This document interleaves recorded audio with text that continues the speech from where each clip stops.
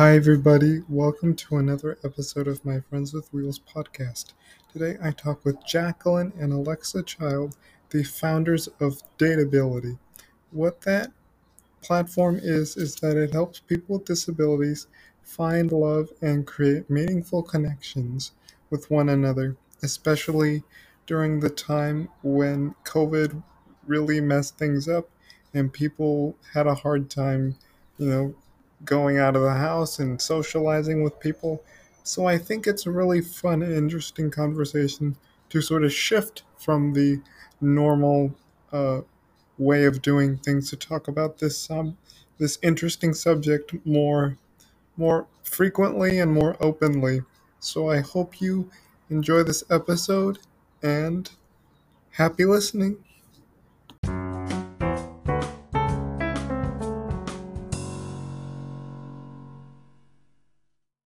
There we go. Okay, so tell me a little bit about yourselves and how you guys got involved in the disability community. So I'm Jacqueline, and this is my sister Alexa, and we're based in Colorado. And we got involved with Dateability because I'm disabled due to chronic illness, and I really struggled dating on the mainstream dating apps due to my disabilities. And we wanted to change the experience for the world's largest minority. Yeah, so I'm Jacqueline's older sister. I'm an attorney.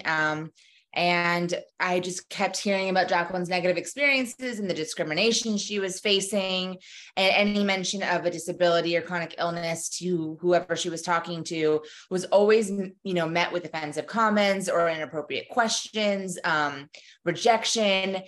And so after a while, Jacqueline and I just got fed up. She's a wonderful person, a wonderful sister. She would make a wonderful partner. And so it's not fair. And I know life isn't fair, but it's really not fair that she was being discriminated against and having to go through this harassment and abuse for something that she can't control, and something that, while it makes up who she is, it doesn't define her entire world. And so I suggested that we make our own dating app for people like her, a safe and inclusive space for people with disabilities and chronic illness to meet each other, and people without disabilities who aren't scared of disability or don't view it as a negative to join and meet other people. Mm-hmm. So if I could dive into Dateability, what's that all about? Yeah, so we really were just focused on making a space where people felt comfortable to date, comfortable to disclose, and felt like we wanted to create a space where people didn't feel judged, because that's a feeling that I felt on the other dating apps. And so we created Dateability to be a free dating app available in North America. Hopefully we can expand globally soon. But we really wanted it to be free so that it's accessible and that we can gain the trust of the community.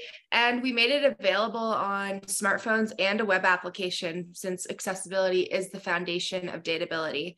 And something that's unique to Dateability, but aligns with our mission, is the section called Dateability Deets. And it's a section on the app, and it's an extensive list of broad terms that can describe someone's situation. So permanent medical device, wheelchair user, low vision.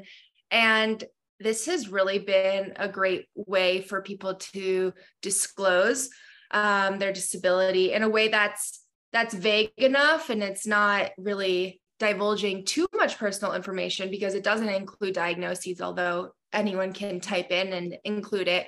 But we wanted it to be like a way to be an icebreaker, a conversation starter, because disclosing my disability was something that I really struggled with. And I also think it sends a signal of, hey, we at Dateability we don't view disability with shame or in a negative light. So feel free, if you're comfortable, to put this on your profile. It also creates a silent and unspoken understanding among users. I think then, oh, while we don't have the same disability or the same, our disabilities manifest differently, we understand what we're going through. And so we really like that section, and so do our users. And that's great to see. Mm-hmm. Cool. So how's Dateability different from other online dating apps? like if you could walk me through some of the different features, like how is it different from like Bumble or Bit or Hinge or any of these other web dating apps?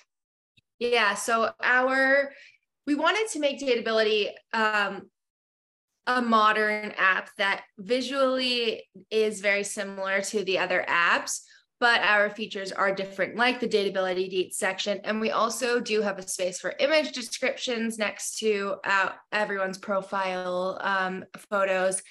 But functionally, it is similar to the other apps, but our user base is what really makes us unique.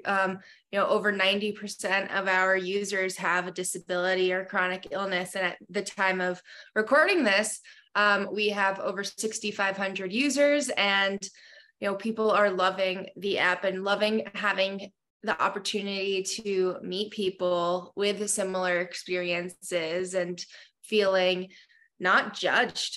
And so it's been a really incredible experience. I also think, just having us and having someone from the disability community behind Dateability is what makes us different, because we always have accessibility and inclusion in mind. We do have a profile verification feature, and it, requires the user to do certain poses, and then we compare those pictures with pictures on their profile before they get a badge. But we understand that despite, we tried to make the poses as accessible as possible. Some of them are just facial expressions, but we understand that there are some users out there who won't be able to do any of them. And so we say, on that verification page, reach out to us if you're unable to do these poses, and we will get you verified another way. And the other apps do not do that. Mm-hmm. My next question is what sorts of algorithms used to find whether somebody is compatible to another person, you know what I mean, to find a match, so to speak. So we've both been on the other dating apps, and we honestly think that the algorithms don't work. They're terrible because, well, neither of us have met anyone on the apps, and they're constantly pushing other people's profiles that, right off the bat, just value wise, I know we're not going to get along. And so, I said, when you go, a lot of people, despite the apps becoming the normal way of meeting people still like the idea of meeting someone organically out at a bar or a restaurant or an event. And so we wanted to recreate that on the app. When you go to a bar, for example, there isn't a bouncer at the door saying only letting people with similar interests or what an algorithm thinks might be your match into the bar. You are exposed to anyone who walks in there.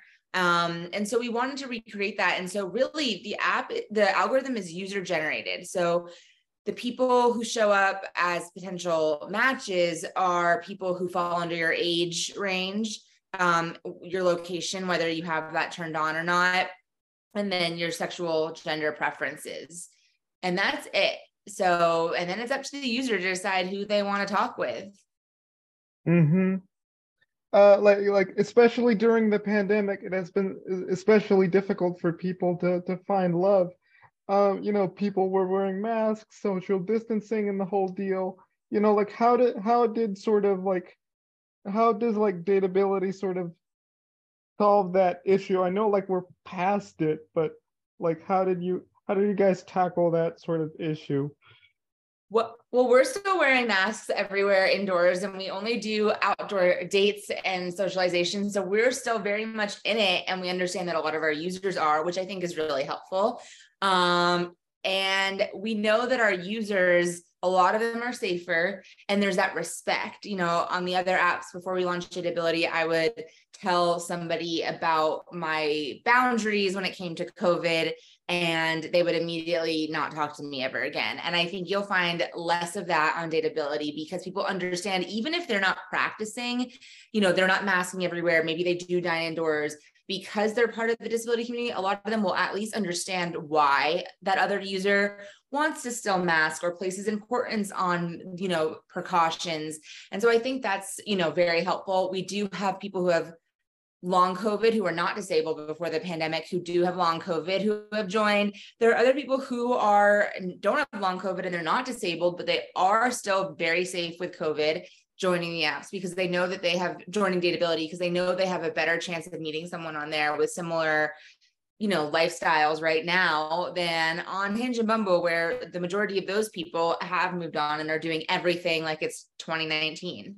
Yeah. And to really help the community who does rely on virtual companionship, we have made the location function optional. And so people can search for users who are in their 100-mile radius, but users can also search for companionship outside of that 100-mile radius just with the switch of a toggle. And we wanted to do that for our community who is relying on these virtual companionships. So yeah, just with the switch of a toggle, you'll be able to see the other users that fall within your preferences, but who are all across the app. And that is a function that other apps charge you for. So we think it's pretty cool that it's free. Mm-hmm. There are some people who are on the fence about using dating apps, like how do you sort of reach out to those people and say, hey, like data, here's some benefits that Dateability has, because my parents, they're older and they don't use any of that stuff. I don't either, to be honest with you. So like, how do you reach out to that key constituent base? Yeah, I think, it took me a while to come around to the apps as well, admittedly. I think that the world, especially for the disability community, it's so inaccessible and it can cause a lot of stress to have to go out into the world and try to meet someone organically. I know it's hard to begin with, especially after the pandemic. A lot of people are more closed off. They're not as willing to come up to another person's table and start a conversation, or activities have changed. So I think for those people, it's easier. It doesn't totally eliminate the possibility. It doesn't eliminate at all the possibility you'll meet somebody at the grocery store or at an event, but it opens your world up to a whole group of people that you might never, ever meet even if you are super social. They're all over the country, and it's also free. So what do you have to lose? It's not like you have to pay for anything. Just get on there, start browsing, and you never know. Yeah, I struggle with putting myself out there, and a dating app for me is a great way to do that. It's really easy for me to upload my photos and fill out my profile. And then, even if you just take 5 minutes out of your day and to swipe or to, go through your likes, I think it's a great way to, put yourself out there and see who you can meet. Mm-hmm. Lastly, how can Dateability create like a new approach to dating? Yeah, we really want to make love accessible through Dateability, and I think we're achieving that. We want our community to have this inclusive space and have a safe space to date and to find companionship. And it's just, we want people to know that disabled people date, and that it is human nature to want to find that love, and that disabled people are not what's the right word? Are not looking for love. Mm-hmm. And so that we really want to change the mission and the vision of disabled dating. Mm-hmm. That's cool. That's awesome.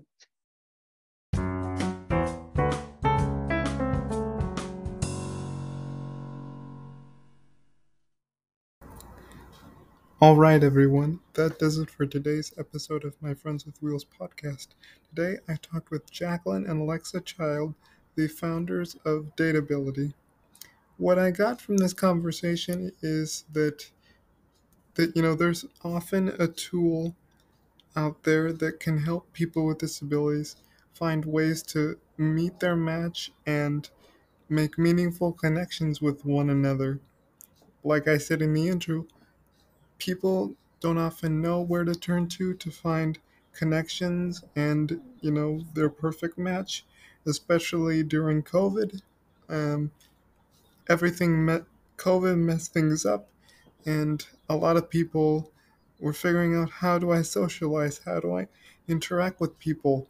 There was also, people were going through a lot of situations like breakups and divorces during COVID, but so it's really nice to have a tool specifically for people with disabilities that can sort of help them find you know, the next steps into really forming and maintaining a relationship, since people with disabilities often struggle with that. Correct me if I'm wrong, but often struggle to find love in certain situations.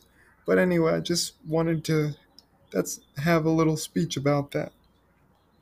Anyway, feel free to tune into other episodes of this podcast as they become available, and have a wonderful rest of your day. Bye bye, everyone.